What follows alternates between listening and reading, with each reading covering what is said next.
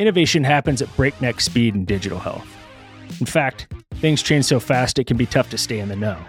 I looked for a podcast that was dedicated to showcasing the hottest products, companies, and trends, and it didn't exist. So I created it. This is The Bleeding Edge of Digital Health, and I'm your host, Mike Moore.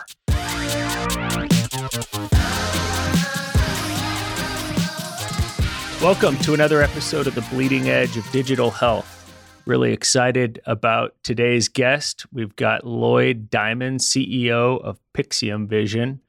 Lloyd, how you doing today? Good, Mike. How's it going? Fantastic. I appreciate you agreeing to come on the show. So yeah, this is a technology I've been following for a while now and got to see Lloyd's presentation down at LSI and immediately knew it was a technology I wanted to get on the show and feature for the audience. In short, I guess the best way to put this is the tagline is bionic vision for those whom have lost their sight. As I was kind of looking at this technology before you and I started talking, in my mind, Lloyd, the way I made sense of it is it's a little bit digital health meets deep tech meets med tech. If all three of those had a baby, this might be what came out of it.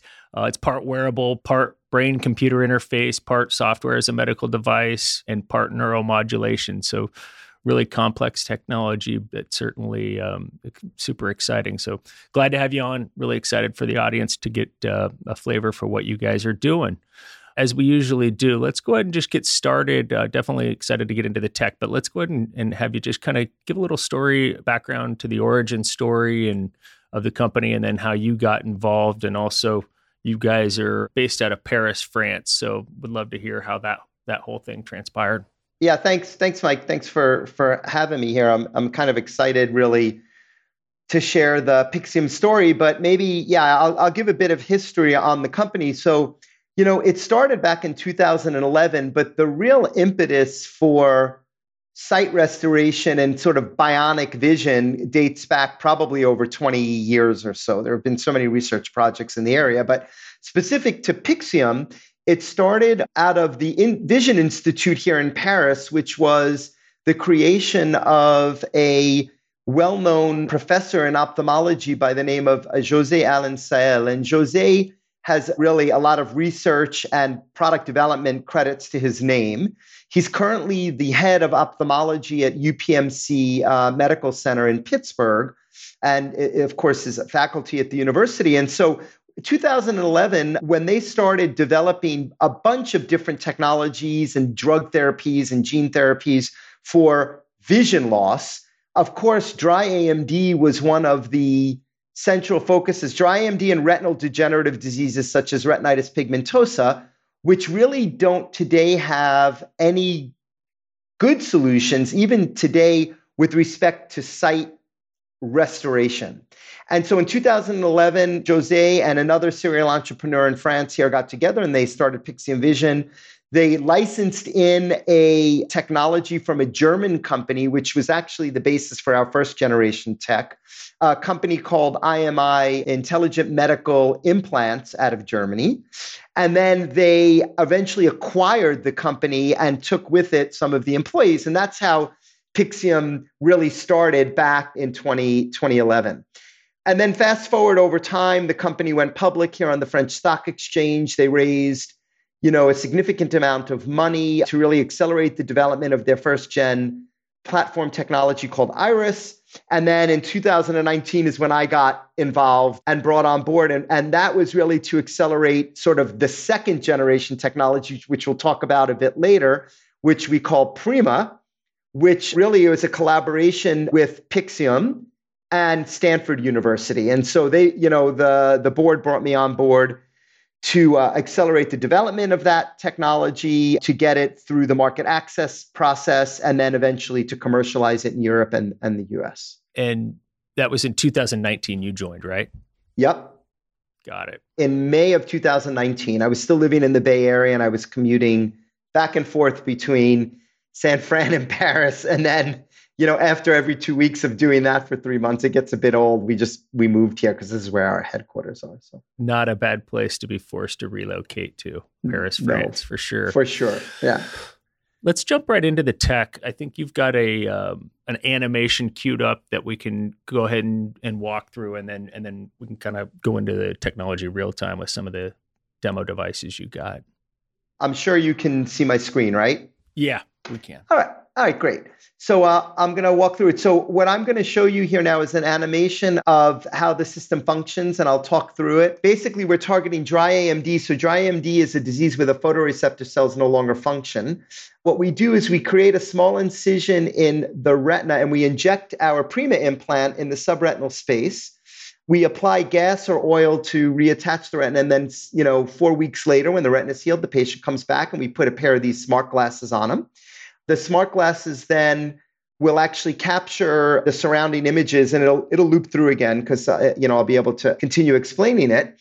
And so that streaming video will be captured and simplified and sent to a small pocket computer, which I'll show you here in a moment, which will then convert that image into a signal which is projected, as you'll see here in a second, through the glasses onto the implant in the back of the eye. And the implant will convert that signal into an electrical stimulus, which is sent to the brain, and then the patient will perceive the image we're creating for them. So at the beginning, when you said sort of deep tech meets med tech meets neurotech, that's exactly what we do with this system. The implant takes the place of these photoreceptor cells in the retina, which aren't working properly. And it converts signals into electrical stimulus, which can be perceived by the brain.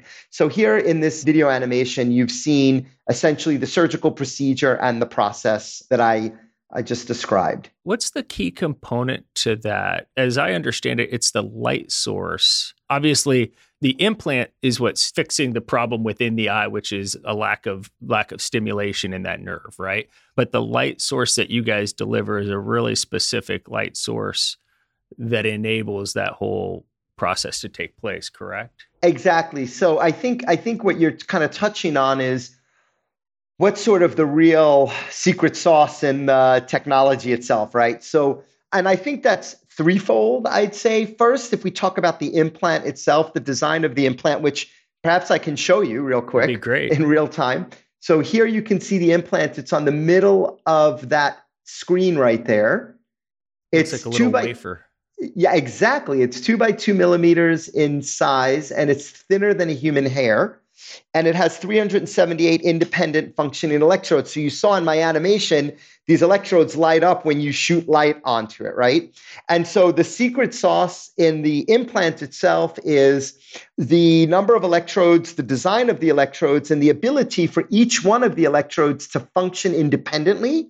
So whatever signal we send the electrode, each one is able to convert that into a specific signal. So that's one aspect of the secret sauce.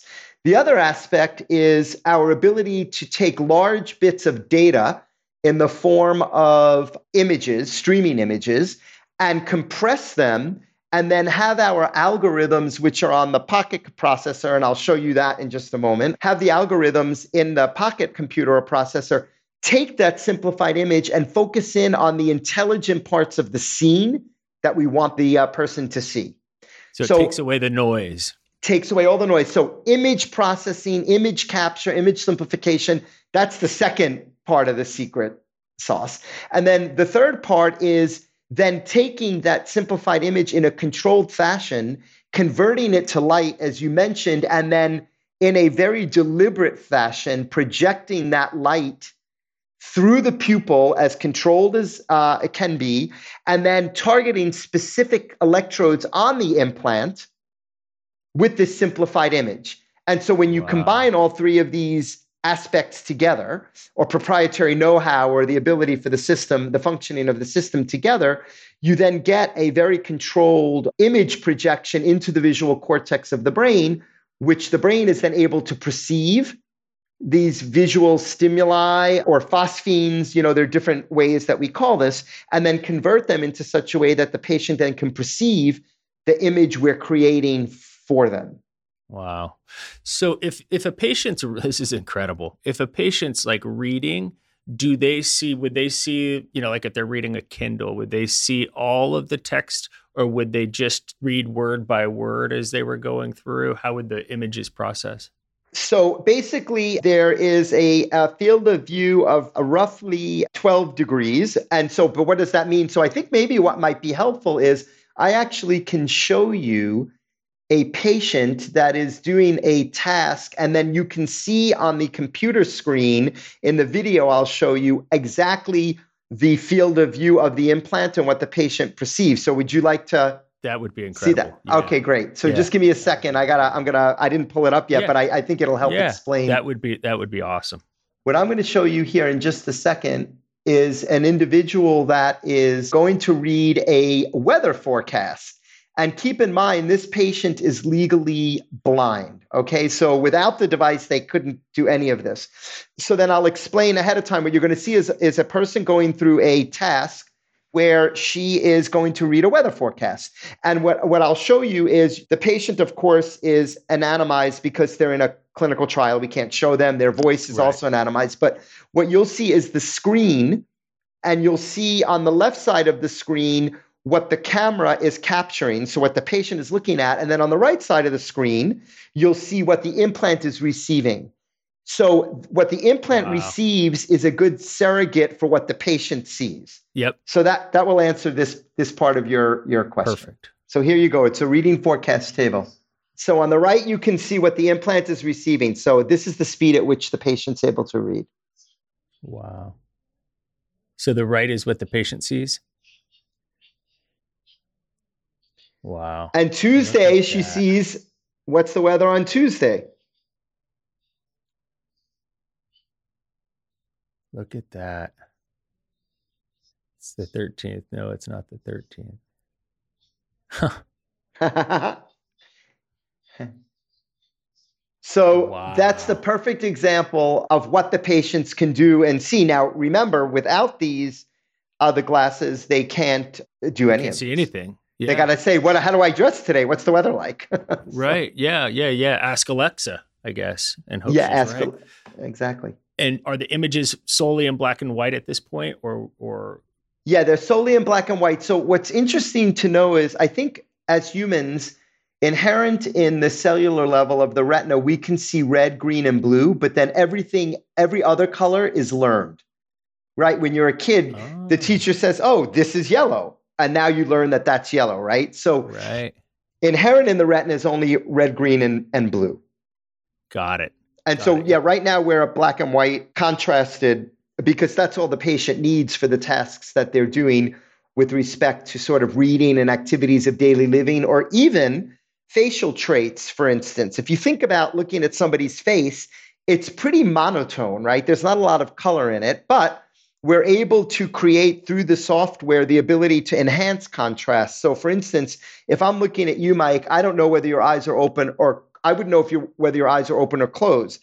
When we put the glasses on, and maybe I can show you this here, right? I'll put these on so you can see the glasses. So now I have the glasses on, and then I switch the system on. I push this button, I switch the system on. So now it's going to start capturing the image of what I'm looking at. So I'm looking at you now on the screen, right? I have AMD. It affects both eyes. I might be able to see a little bit better in the left eye, but maybe not. The implant is in my right eye, and I can see the periphery, but I can't really tell what's going on in front of me. So the camera will then capture this, and then it will project the image on the implant. And what would I be able to see? Well, I wouldn't know necessarily that I'm looking at Mike, but I would know that I'm probably looking at a man who's got short hair, his eyes are open, and his mouth is closed. Right. Because you can see the contrast between the pupils and the whites of their eyes. Exactly. And the teeth and the fact that your mouth is, yes. And are you smiling? So somebody's smiling. Yeah. So you can read the room. Exactly. Now, the ultimate goal for us, and then I'll take these off, although they're quite comfortable to wear. The ultimate goal for us is to eventually have the ability to say, oh, hey, Mike, how you doing? Yeah. Once you refine the technology. Yes, exactly. That's the next generation. Yeah. That's incredible. That is incredible. You said retinal pigmentosa. Is this indicated? What are the use cases for it? Is it indicated for anybody with blindness at this point, or is there a specific subset of those patients that it's indicated for? Think of it this way. Any disease where the optic nerve is intact, the visual cortex is functioning, and the more anterior layer of the retina is still functioning. So what is included in that? It's age-related macular degeneration, retinitis pigmentosa, Stargardt's disease, rod cone dystrophies. Those are the main target indications where this technology would work and potentially bring benefit to patients. Yeah. Yeah. That's incredible. What's the total addressable market for it, do you think, at this point? So if we just talk dry AMD, let's just talk that because that's the biggest. The big one, yeah. So worldwide, there are 160 million patients that have dry AMD. But thank goodness most of them are early stage. They have some vision loss, but they can get by with glasses, right? Just regular corrective lenses. If we look at the first geographies where we're looking to get approval, it's Europe and the US. So I'll narrow that down. In Europe and the US, those patients that have what we call geographic atrophy, which is the advanced form of dry AMD, there are roughly 5 million patients in prevalence in the large countries in Europe and the US with that form of dry AMD. And maybe I can put it in perspective for the listeners. So recently there was a drug approved in the US, and Apellis is the name of the company, Syfovre is the name of the drug, and that drug is the first approved therapy for geographic atrophy. Right. So what I mean by that is it's advanced dry AMD. And if you were to look at the macula under an X-ray image, an OCT, we'll call it, you would be able to see a physical defect on the macula. Right. So I'm talking about that stage of the disease. Right. That drug actually was approved to slow down the progression of geographic atrophy. Right. Not to cure the disease, nor to reverse the course of the disease, to slow it down. And I think in their literature, I'd have to look, but I think in their clinical literature, they showed over 2 years after monthly injections, on average, they slow down the progression of the disease by 3 months. Now, they treat patients up to a visual acuity of 2,300. Why am I telling you this? Because 5 million patients in Europe and the US that have geographic atrophy, but we intervene in the stage of the disease after the patient progresses beyond 2,300. So if you can imagine, what would happen is they would be diagnosed by their ophthalmologist. They would be referred to a retinal specialist for monitoring. Of the 160 million, roughly 9% will progress to blindness, right? So of the 5 million that I mentioned, roughly 9 to 10% of those will progress to blindness. So and then when they do, they would progress beyond 2,300. And that's the point of time in which our therapy would intervene. So that's when we would implant them with Prima. So if we look at the 5 million, those that have advanced dry AMD with geographic atrophy that could benefit from an implant, roughly 1 million patients in the US and Europe. And then those that are in the sweet spot of our therapy, so worse than 2,300, roughly 245,000 patients. That's in prevalence. And then every year, roughly 22,000 new patients are being diagnosed with the phase of the disease that's worse than 2,300, where we could bring some benefit. Yeah, so you're constantly rolling new patients into that subset. Yeah. We didn't talk about this before, but what's the procedure like? Is it, I mean, most of these ophthalmic procedures are eloquently simple from the standpoint of insertion of the implant. What's that like?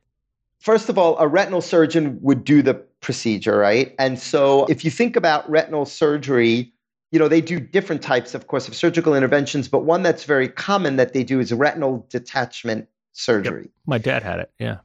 Yeah, so if you think about retinal detachment surgery, they have to do a sclerotomy, right? They create a small incision in the sclera. They go into the retinal space. They do a vitrectomy, so they'll remove the vitreous. Yeah. And then once the vitreous is removed, they will apply, they'll make sure that the retina is properly aligned, and then they will apply either silicone oil or gas to keep the retina, pressure against the retina so that it will heal and reattach over a roughly 4-week period of time. It's a gas bubble, right? That they apply. Yeah, it's either silicone oil or gas bubble. Depends on the preference and then the type of the reason for the retinal detachment and there are other reasons why, if there's bleeding or not bleeding. But anyway, it's either silicone oil, right, or gas. And then what will happen is, if you think about our surgery, think about what I just described as retinal detachment surgery.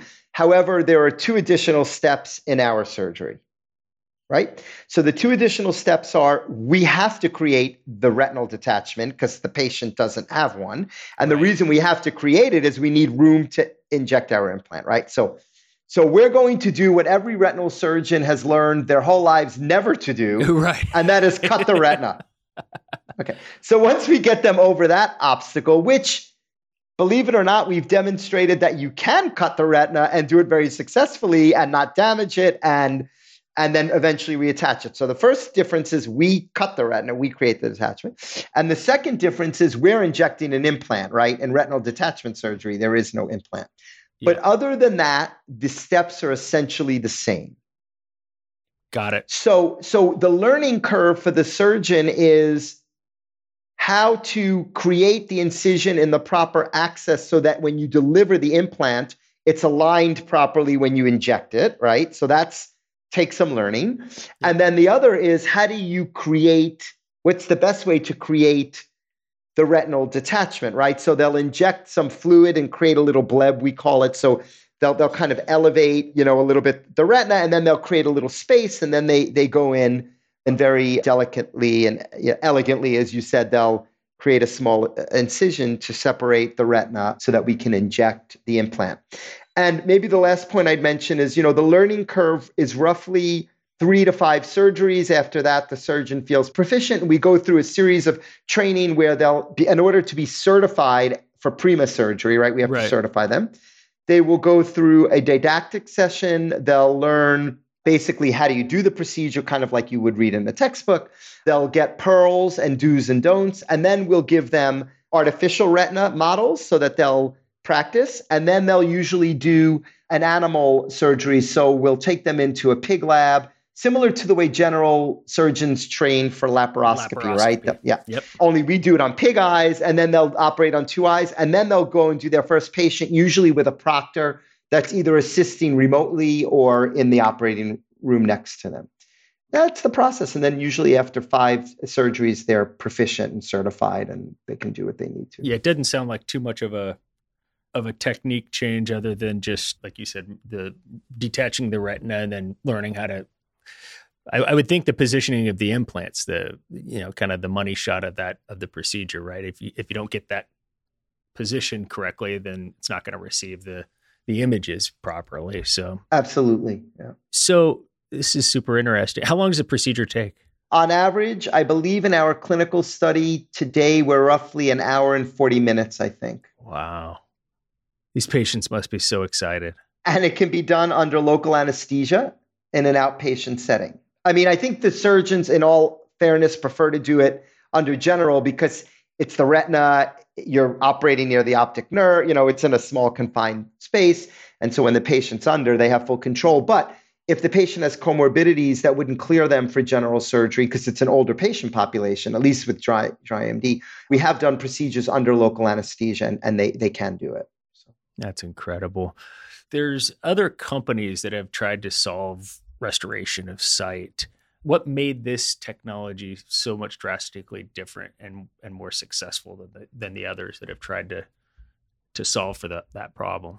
I think it's probably part technology related, part surgical procedure related. So the other technologies, including Iris, our first generation technology, but Argus, if you think about Second Sight, Argus, yep, that was Intelligent Medical, the German company, others. These were fairly large implants, right? I mean, you're not talking about what I showed you, this 2 by 2 millimeter. I mean, you're talking about an implant that probably took up roughly the size of this black, the black frame here I'm holding. Yeah. Maybe a little bit smaller. And so what would happen is you would have to sew a captor on the ocular globe, and then you'd have to deliver the energy that's been captured through a small wire or somehow get it into the subretinal or epiretinal space.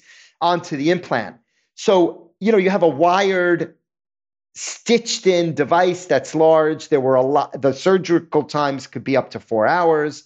There were a lot of comorbidities associated with the surgery, a lot of adverse events and things like that. So the first improvement is the fact that we were able to shrink down our implant to something that can be miniaturization of the implant, and inject it in the subretinal space. That's first. Second, also on the implant is we could make such a small footprint, and we could do so because we have proprietary and patented coating technologies and processes that allow us to have the leads or the electrodes protected from the fluid environment in a very low profile coating. So you don't need these large, bulky, like you think neurostim devices like you see in the brain or previously in the eye, right? So that allows for low profile. That's the second probably big difference. The third is that we have 378 independent functioning electrodes. So you have a lot of electrodes that can then stimulate quite a few ganglion cells in the retina, which allows for recreation of more detailed vision. And then I think lastly, it's all of the know-how, the algorithms, the artificial intelligence libraries that we've created so that the system is smart enough to take large amounts of data, like I described before, and these large volume images, and shrink them down and point to exactly what the patient needs to see. So there's none of this noise in the background, because then it would become very difficult for them to decipher what it was they're looking at. That they need to look at. Exactly. Yeah. No, it's clearly this has been a well thought out process. Where is it at in regards to regulation? I know you guys are pursuing both FDA and MDR. You guys have been kind of on the cutting edge of this MDR thing, right? Yeah. So we actually started the request for beginning our final pivotal study in Europe, which is the stage we're at now, back when the MDR was coming together in end of 2020, 2021. And so I think we were one of the first class 3 implantable devices in Europe to actually go through the new MDR process as it was transitioning. I'm happy to report that we received approval, of course, to begin our pivotal study from 6 competent authorities in Europe under the MDR. And of course, we started our study, we completed enrollment of all patients in the study, and we are now in the observational phase of our European study. So we expect to have data that we will present, top-line data, to the markets sometime in Q1 of 24. So right now, there's the risk in the clinical data. Recruitment is gone because all patients are recruited and implanted. And then we will file CE mark in 24, and then we expect to be commercial in Europe sometime in 25, depending on how long it takes for the notified body to adjudicate the dossiers. So that's where we are in Europe. And then, of course, maybe what I should say is that approval to begin the study was based on early feasibility data that we had in Europe that we now, I think we have 4 publications in peer-reviewed journals that looked at safety, efficacy, and the ability for patients to combine natural peripheral vision and central prosthetic vision. We've published in Journal of Ophthalmology in the US, Nature Biomedical. We've published in several tier 1 peer-reviewed journals. And so, that collective data I gave the competent authorities comfort for us to begin our final pivotal study. And then regarding the US, we have an ongoing, what I would call sort of early feasibility equivalent in the US. We started that study, we implanted 4 patients, and then we had discussions with the FDA at the end of last year where we disclosed to them how we've been moving forward in our European pivotal study. We shared data with them, and based on our discussions, they deemed it that the company was ready to now go to our final pivotal studies. So they asked us, and we did. We filed for breakthrough device designation. We received breakthrough device status back in March. That's great. Thanks. There's a big milestone for the company. I think it opens up, facilitates a very open dialogue with the agency. And so now it's based on the breakthrough device designation that we're going into our final clinical phase in the US. So if all goes well, We plan on filing the IDE request at the end of this year, early next. And then we will begin our last study in the US and figure similar timeframes as Europe. So we'll enroll for 12 months. We will follow patients for 12 months, and then we'll file the PMA request for approval. So, yep, commercial in 25 in Europe and probably commercial in the US sometime end of 26 into, I don't know, the first part of 27. That's fantastic. It's this has got to be as much a passion project as a profit project for those that are over there, because I would think there's a lot of iterative and incremental devices out there where, are they going to allow a surgeon to perform a lap chole a little bit better, or whatever it is, or maybe tweak a hernia. But this is to be able to restore sight in individuals that haven't had that, or have had it and lost it is an incredible gift. So I've got to think it's a pretty mission-driven, patient-centric culture over there for sure. It is. Yeah, thanks for recognizing that. I mean, the patients are at the heart of what we do. And I think the Prima project isn't faint of heart. The implant design was really, started many years ago, even before we started working on it in 2013. Stanford, it was developed in Daniel Palanker's lab out at Stanford, and they continue to work on the second generation implants, which eventually will get us to, oh, hey, there's Mike. We see Mike 20 feet away, right?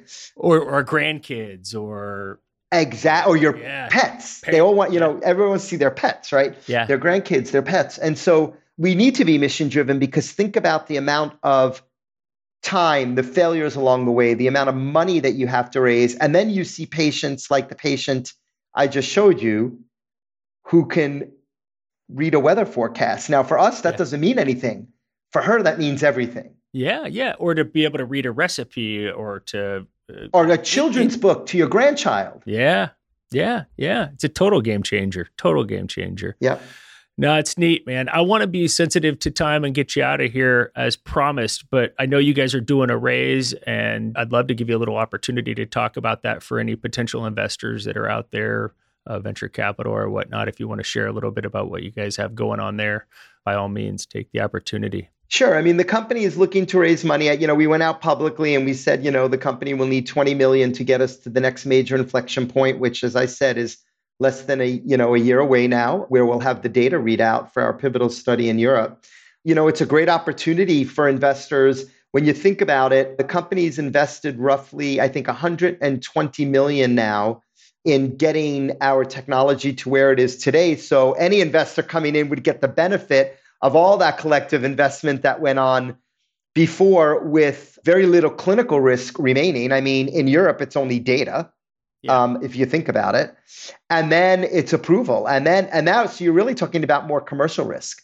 So this is a great opportunity for investors that are driven by the mission, that believe in helping, solve a bold problem, which is blindness, and are looking to accompany others that are really just as driven and motivated by the mission. So, more to come in the future. We're a public company, right? So I can't say more than that, but we'll be coming out hopefully in the next few weeks with more clarity on where we stand in that process. So being a publicly traded company, how do they classify those investments? Do they classify it as a series? Is it a Series A, Series B, or is it just it's debt, right?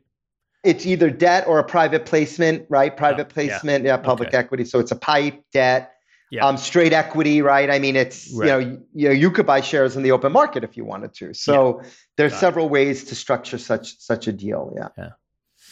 Excellent. Well, listen, Lloyd, big fan of what you guys are doing. I've enjoyed our conversations and learning more about it, and certainly want to have you guys back on and do an update once you get to the data launched and get the information back from the MDR. Hopefully we can have you back on for a victory lap and get an update from you guys. But really appreciate you taking the time to come on the show, and look forward to following Pixium Vision moving forward. Thanks. I appreciate it, Mike. Thanks for having me. It's good. That's it for this episode of The Bleeding Edge of Digital Health. We'll catch you guys next time.